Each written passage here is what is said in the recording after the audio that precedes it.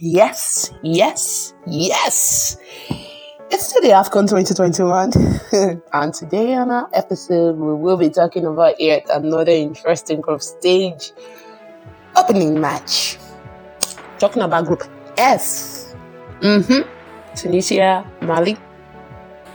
And of course, as you all know, I'm not gonna be alone. But before I introduce our guest, listen to this box pop from a Nigerian still on the Egypt-Nigeria match.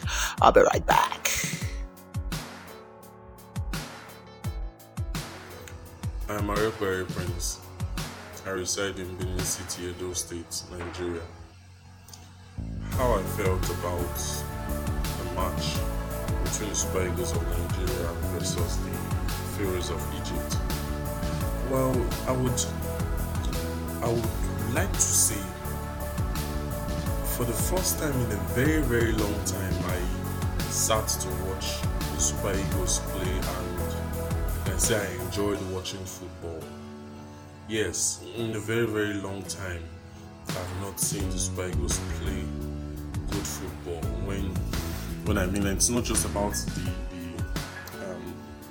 the scores, but seeing them really playing football like they are giants of Africa, playing football like they are professional footballers. And I am very, very glad for the swift action by the NFF for relieving General of his duty and appointing Austin Ekwabon. I've always liked that man because he's one of our home-based coach that has actually impressed me. Why? They all have their issues, their flaws, but I believe he will do well with this team. And most importantly, first, I was attracted by the creativity in the formation he applied. It shows that he was statically analyzing his opponents. Pharaohs of Egypt being an attacking team, and they had power, like they had somebody, a key man who happens to be Mohamed Salah, and they were able to tame him. Though from the beginning of the game, if you follow the game, you would realize that it didn't seem like the Pharaoh of Egypt were confident coming to meet Super Eagles. It seemed like they already had a little doubts about themselves, because from the beginning of the game they were defensive. They were more defensive side than attacking, and Nigeria capitalized on it. And it was a beautiful sight to behold, seeing Super Eagles once again playing with a top rival at that, good team like Egypt, and they were top of their game. They were actually pressing them. We had a lot of chances that could have been converted to goals, but well, it was still a good one. 1-0 is a win. That's 3 points in the bag, and we're top of the group. Now, some of the things I like to point out is the fact that I think I had a little disturbance about Chukwueze, who was playing from the right flank, as well as Moses Simon, who did brilliantly well, but I had some challenges with his deliveries. The crosses were either too much or were not getting to where it ought to go to, and simply because Chukwueze was not always at his position per se, which happened to be the right wing, the right flank. Whenever the ball crosses the 18 box to the other side, there is nobody to receive it or to return it. I think that's an issue they need to check. Then one important thing is they should not feel too comfortable. Super Eagles should not feel comfortable. Oh yeah, we have 3 points, too much to go. If we're able to win the next one, we've qualified. Yes, but they shouldn't underrate anybody. They shouldn't play like, yes, we're doing well. We oppressed Egypt. Egypt is a big team now with your president. No, that's not it.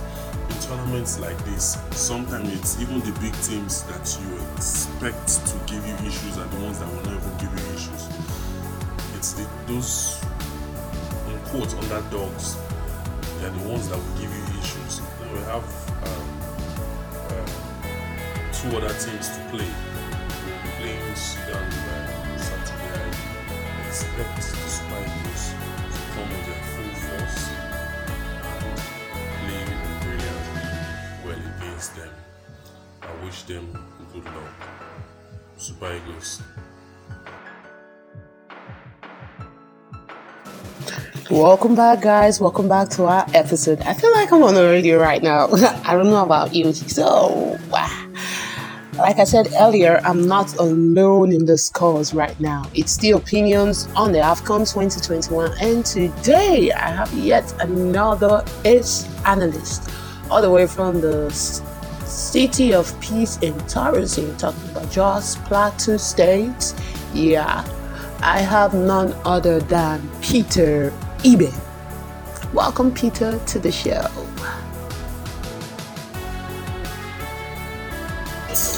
Okay, Peter, so looking at the Group F opening game between Tunisia and Mali, what were your expectations before the match? I mean, before the match, not during the match right now.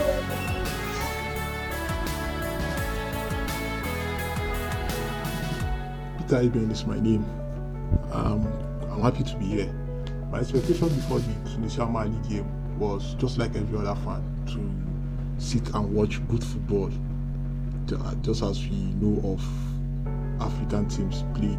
North African team being more technical and the West African teams being more physical. It lived up to the expectation because we saw that from the both sides. At one point, the Tunisian team were technical, showed their technicality, while the Malian team did their own part, playing their physical game from the midfield.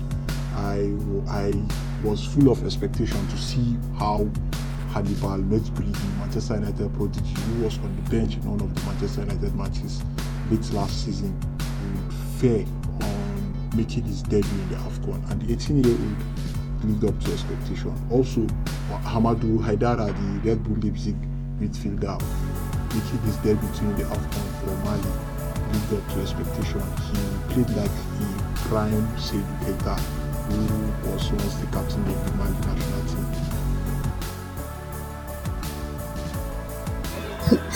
Okay, Peter, so the match was shrouded with a lot of controversies and blunders, majorly from the center referee, who flaunted some basic match rules, because if you get to see the match, you'd see that he ended the match at first at the 85th minute, which was laughable.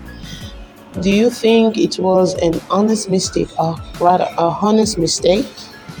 Because a lot of people were saying that, well, it's a mistake. For me, it was a laughable mistake.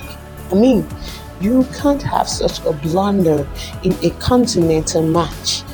And not forgetting that this same issue occurred with this same official way back in 2017.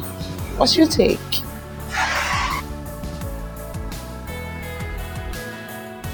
The referee blew himself, shot himself on his leg by the controversial officiating he did in this match.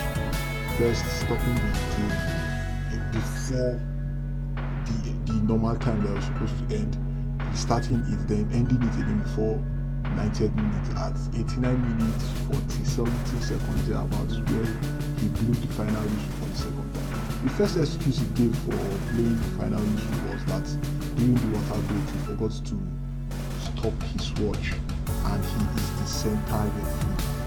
A little mistake from him that okay, you're supposed to forget, but a very, very costly one, causing a dent for his already bad career. Remember, 2017-2018 he was suspended because of corruption charges.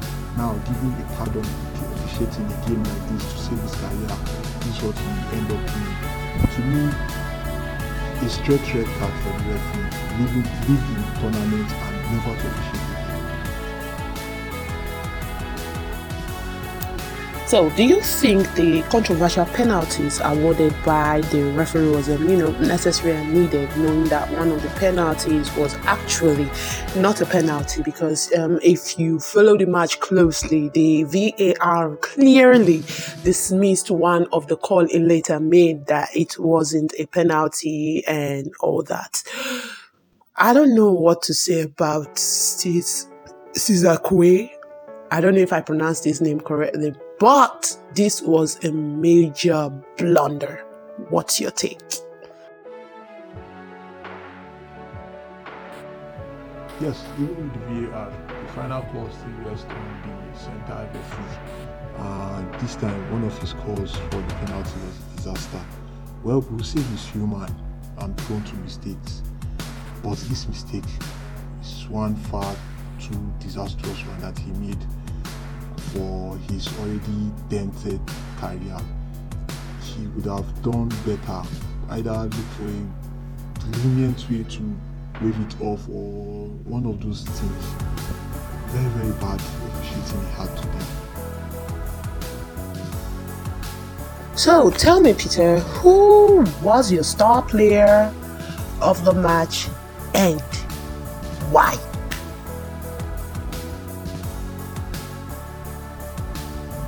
I was very impressed with Amadou Aidara. I will keep calling the name Amadou Aidara. I have been following him right from his time at Red Bull Salzburg of Austria before he got transferred to Red Bull Leipzig in the German Bundesliga. A very good season he had under his belt in this ongoing season in the German Bundesliga, and for him to transfer club form to country is one very good thing he did. Reminds me of prime Seydou Keita, who played for FC Barcelona and the Mali national team. His display today was a similar display to that of Wilfred Ndidi in the middle of the park of the Nigerian national team. Going forward, I see this young lad playing and taking this AFCON by the horn and showing his quality.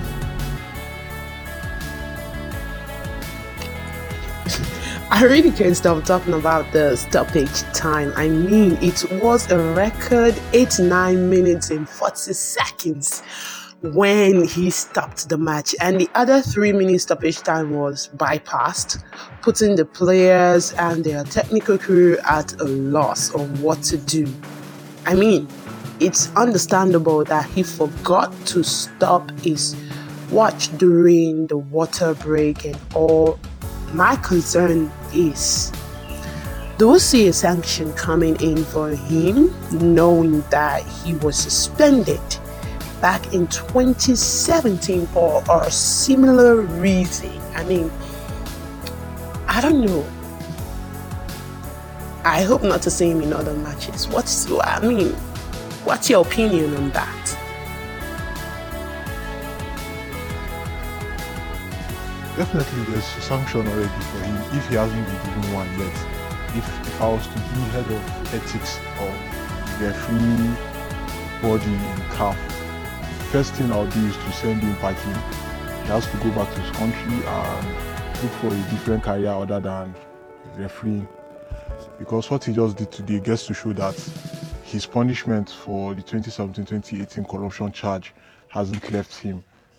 So he will definitely be suspended and given sanctions. Thank you for coming in on the show, and thank you for doing the review and analysis alongside with me, Peter. It's a pleasure to always have you. There you have it, guys. Until I bring you yet another episode, don't forget to drop your comments and contribution. And also, you can follow us on our social media platforms on Twitter, on Instagram and TikTok at The Sports Talkative. Yes, The Sports Talkative. And you can drop your contributions as comments as well on our email address at thesportstalkative.gmail.com.